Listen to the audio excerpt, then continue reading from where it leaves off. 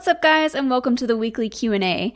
For our first question, Rick Villanueva asks if Rex could also appear in The Mandalorian, since Dave Filoni changed his Twitter banner to a picture of him with Ahsoka. So, yeah, this happened, I think, in the past week. That's it, I guess. Dave just changed his Twitter banner, and people got, like, all excited because it was a picture of Ahsoka and Rex. I believe that was art that he did for Celebration 2016 when they were doing like the Ahsoka Untold panel. So it's not like he drew something brand new and posted it. It's a very real possibility people are getting excited over nothing. Yeah, I mean, Dave, I feel like likes to toy with people in that way with his like Ahsoka Lives t-shirt. What are they writing in the artwork? Because at first I thought they were blurgs, and I was like, oh, that seems obvious. I think there's some kind of wolves, because Dave is the wolf guy. Yeah. So. But that's what I was going to say next, is that it could go either way, where people are like either just reading too much into something simple that Dave just wanted to do, but also he does, like you said, he likes to tease fans like that.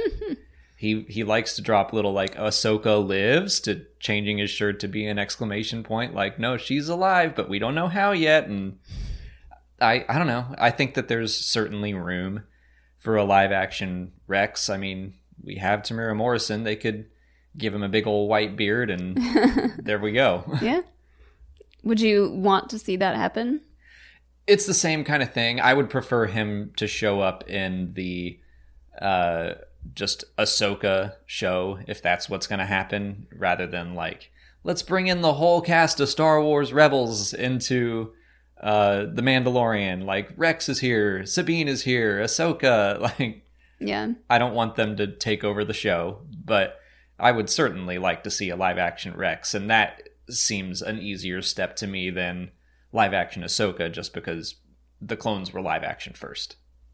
Jonah Goforth wants to know if Iden Versio could be in The Mandalorian, and if we think that that would be a good idea. I kind of like that more than a lot of the names people have thrown around. I mean, ever since The Mandalorian happened, people have been sending us questions. Do you think so-and-so could be in it, or this person, or this person? Iden being a video game character, I feel like that had a smaller audience than The Mandalorian does, and pulling in her, I feel like, is a little more exciting to me than some of the bigger names, and makes a little more sense. Yeah.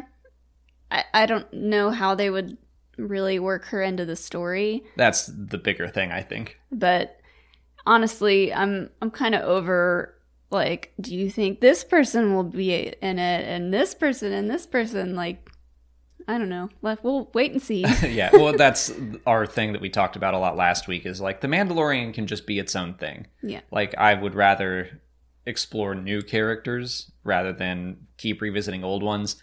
Iden only had Battlefront 2 in the story campaign, and the book. I would not mind seeing Janita Gavankar step into the role, because that's about the same time as most of Iden's story. Mm-hmm. We know that there are some Imperial holdouts out there, and she was like kind of an Imperial hunter. So I could see that. I could find a way to make it work, but that's kind of what it feels like. It feels like making it happen instead of a natural thing. Yeah, it does feel a little bit forced, and just picking anyone and saying that they could be in The Mandalorian. I don't know. Jonah did say that he heard a rumor about it, and I have not seen or heard those rumors. There's probably rumors of every character, especially now that this Ahsoka news has come out, which is still just a rumor, but seems to be talked about by a lot of big platforms, I guess. Yeah.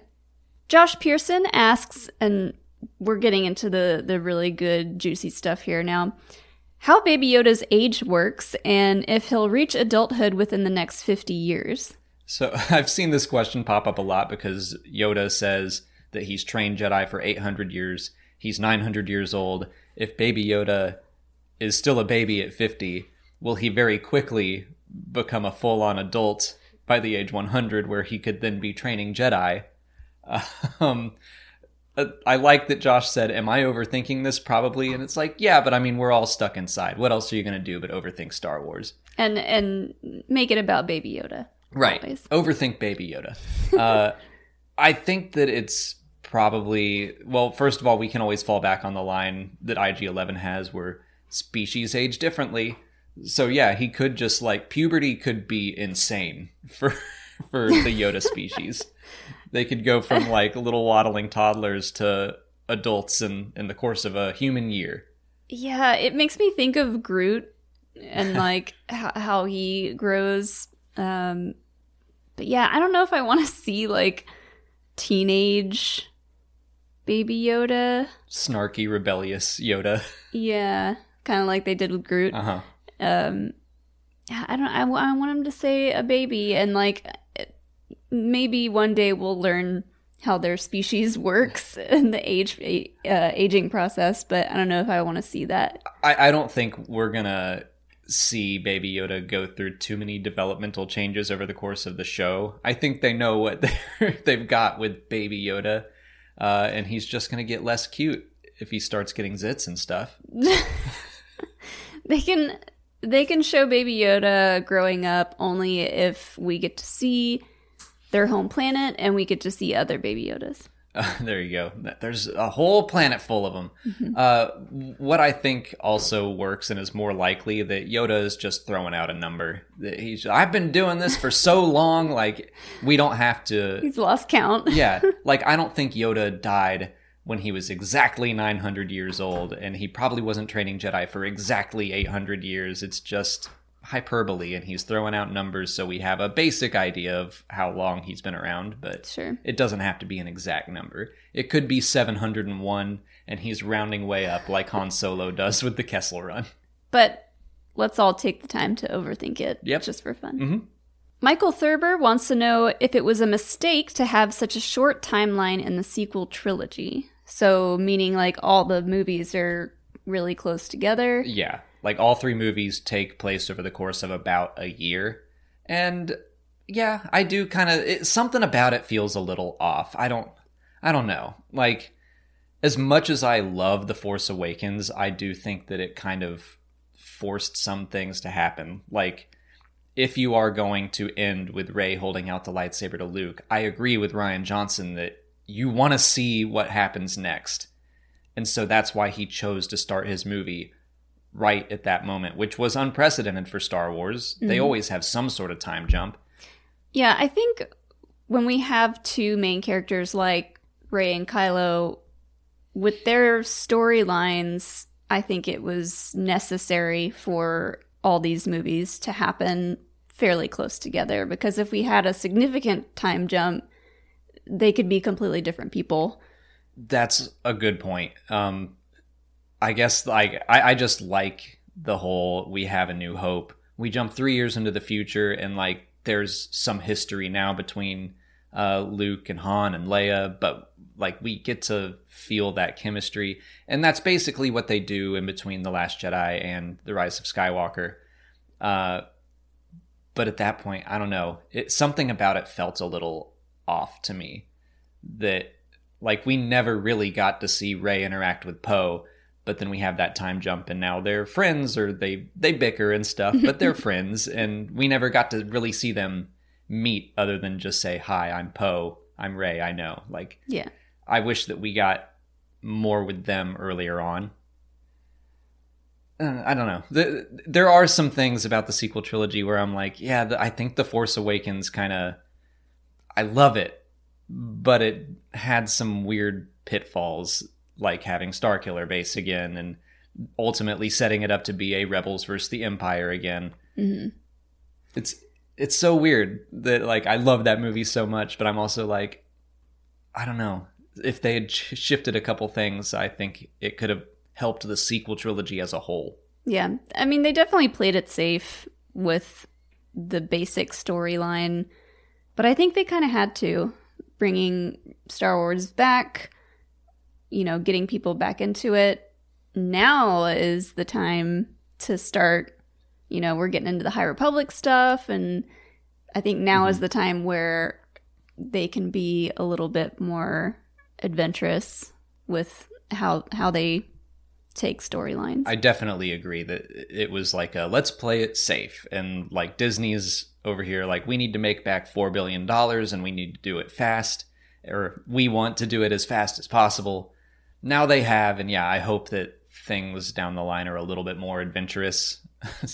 Yeah, I think they will be. Jack Kennedy asks what other shows we enjoyed that aren't science fiction.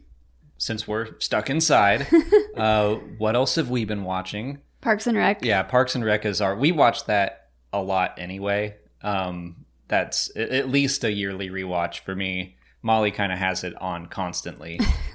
Brooklyn Nine-Nine, pretty much anything that Michael Schur has ever been involved in. Yeah. The Office, Scrubs. The Good Place. Scrubs is one I was going to bring up. That's not a Michael Schur show, but just the other day, Donald Faison, Hype Faison from Star Wars Resistance, and Zach Braff started to do a rewatch of Scrubs, and they're doing a podcast of it, and it's so delightful. I mean, I'm a huge Scrubs fan, so that certainly helps. But man, like that podcast was a lot of fun. So now I'm going to rewatch Scrubs with them. Yeah, I mean, we watch a lot of comedies, I guess, mostly comedies or rom-coms and stuff like that. We just recently got into Zoe's Extraordinary Playlist. Yeah, but I also love a good documentary. Sure, we're watching The Tiger King. Yeah. We haven't binged it. Most people binged it, and we're taking our time with it. Yeah, because it's a lot to digest. But yeah, and I also like true crime stuff and just anything that you think might make you feel uncomfortable, especially like serial killers and things like that. I play video games while she watches that. Alex always gives me crap because I watch really sad and like crazy stuff. Especially with everything that's going on right now, I'd rather watch something happy. How about, does Avatar The Last Airbender count as science fiction, or Buffy the Vampire Slayer? That I was going to say that, but I think that rides the line of sci-fi a little fantasy, bit. Yeah. I'd say more. But yeah, like taking out sci-fi takes out a lot of our... Can't talk about Battlestar Galactica, I guess. Yeah.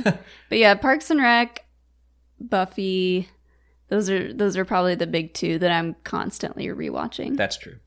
That's it for patron questions. If you're a patron and you didn't see your question answered here, just head over to Patreon where we left you a written response. If you're not a patron, you can learn more by following the link in the description. Just $1 a month will get you access to extra Star Wars Explained content like audio commentaries for the films, and we're doing audio commentaries for the Clone Wars episodes as they're being released. So we are all caught up except for yesterday's episode, and that'll be available as soon as we can get it done. On to YouTube questions. Blind and Waiting asks if Palpatine tried to convert Anakin to the dark side in the Reiko Harding arc of the Clone Wars. So as this is season 4 of the Clone Wars. We have not gotten there on our own rewatch yet. Yeah, but we did pull this episode up just as a refresher. So I kind of like that theory. It's something I've heard before. And it's very similar, like Palpatine... Yeah, go over the part that he's talking about real fast. Basically, Dooku tries to kidnap Palpatine on Naboo, and it definitely seems like Palpatine is trying to get Anakin and Dooku alone and stuck together. It's very similar to the setup of the Battle of Coruscant, where Palpatine's been captured, and Obi-Wan and Anakin show up, and then Obi-Wan is disabled, and it's just Anakin and Dooku.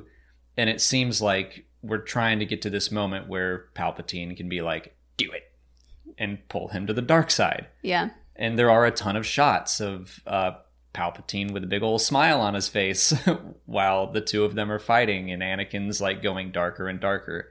I don't necessarily think that his plan right then and there was to go ahead and try to bring him to the dark side, but I think it was all about setting up this like intense hatred for Dooku, and there's a lot of that too, and just Palpatine seeing Anakin and Dooku fight, and just how angry Anakin is getting.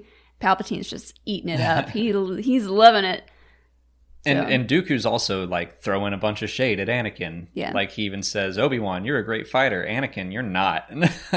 Like Just that. pushing all of his buttons. Yes. But I do like that idea that this is Palpatine's first real attempt, because it is a lot of like planning on his part where he's going to be kidnapped, and I assume he's in on that whole idea because Dooku's leading that kidnapping attempt.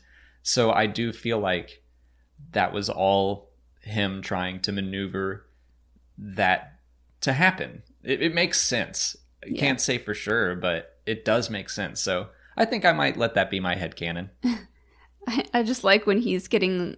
Palpatine is getting like dragged and pushed around by the Magna Guards, and I just imagine him being like, oh no. Yeah, stop, no, Stop. ouch. The Bleaker wants to know what Palpatine's plan was for the discovery of the clones in Attack of the Clones. So we're talking a lot about Palpatine's plans today, and He's a planner. that's another one. I mean, that's kind of why Attack of the Clones is a little on the rougher side for me, because it is a lot of like, what is the plan here? Like, this is so convoluted and more complicated than it needs to be.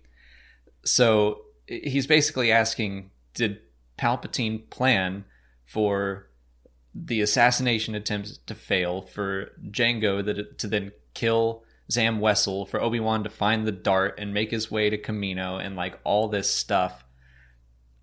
And like, was it his plan for the Jedi to discover the clones at all? Were they even supposed to be at the Battle of Geonosis, or were they supposed to come in later? I don't know. There's no good answer for this. I think it was just a happy coincidence. I could see it going either way. Where maybe he was like, okay, I'm going to try to assassinate Padme, and then, yeah, that might send the Jedi on like this investigation where they wind up finding Kamino.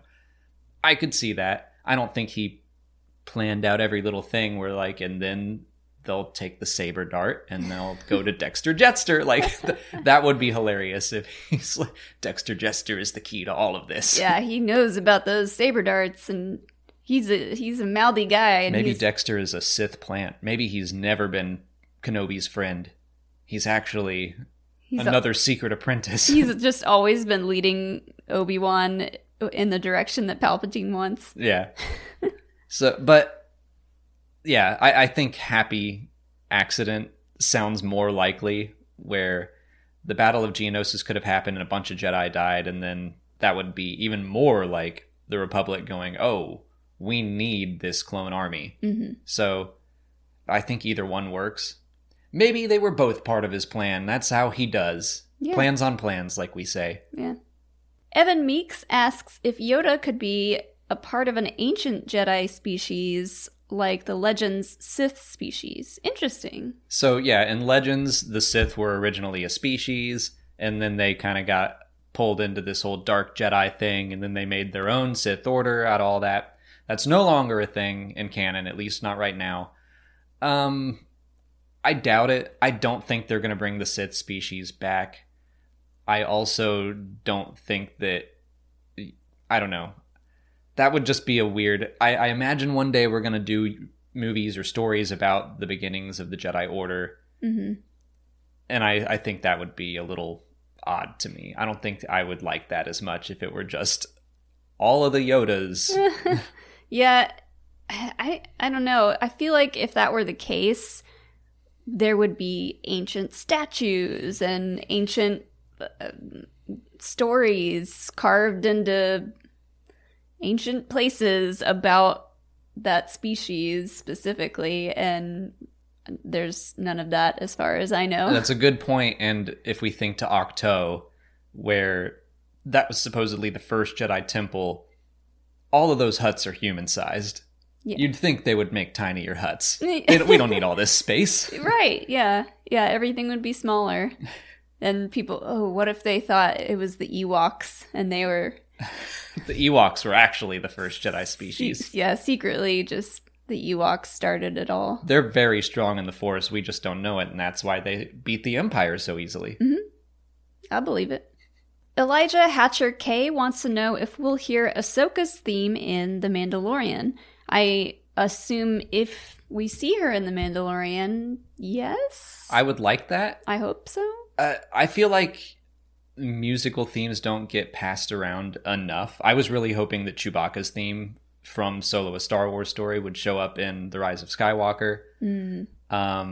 John Powell is really like the only one I felt like used a ton of classical Star Wars themes. It was just him and Michael Giacchino. Giacchino used a handful here and there, like little motifs, but he mostly did his own stuff.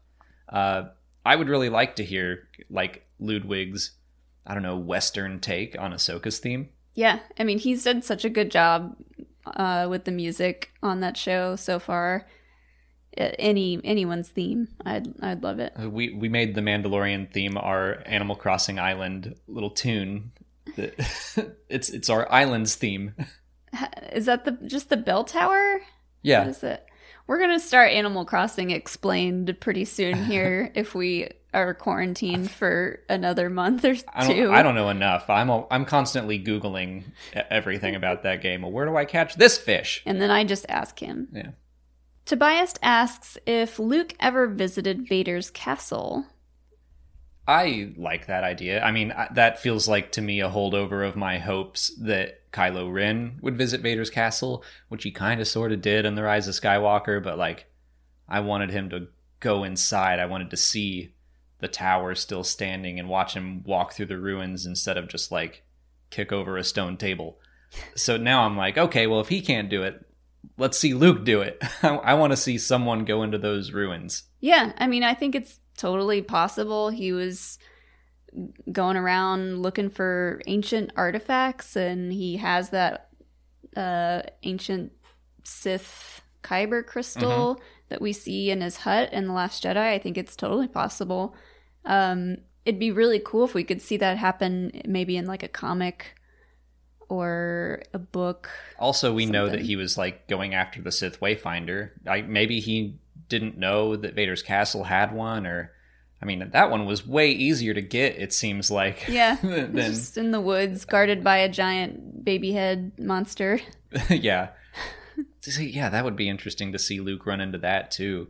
Like maybe that's why he couldn't find it. Maybe like since Kylo was more dark side and the Eye of the Webbish Bog seemed to feel like he was a worthy successor to Vader, and Luke wouldn't be because he was a Jedi.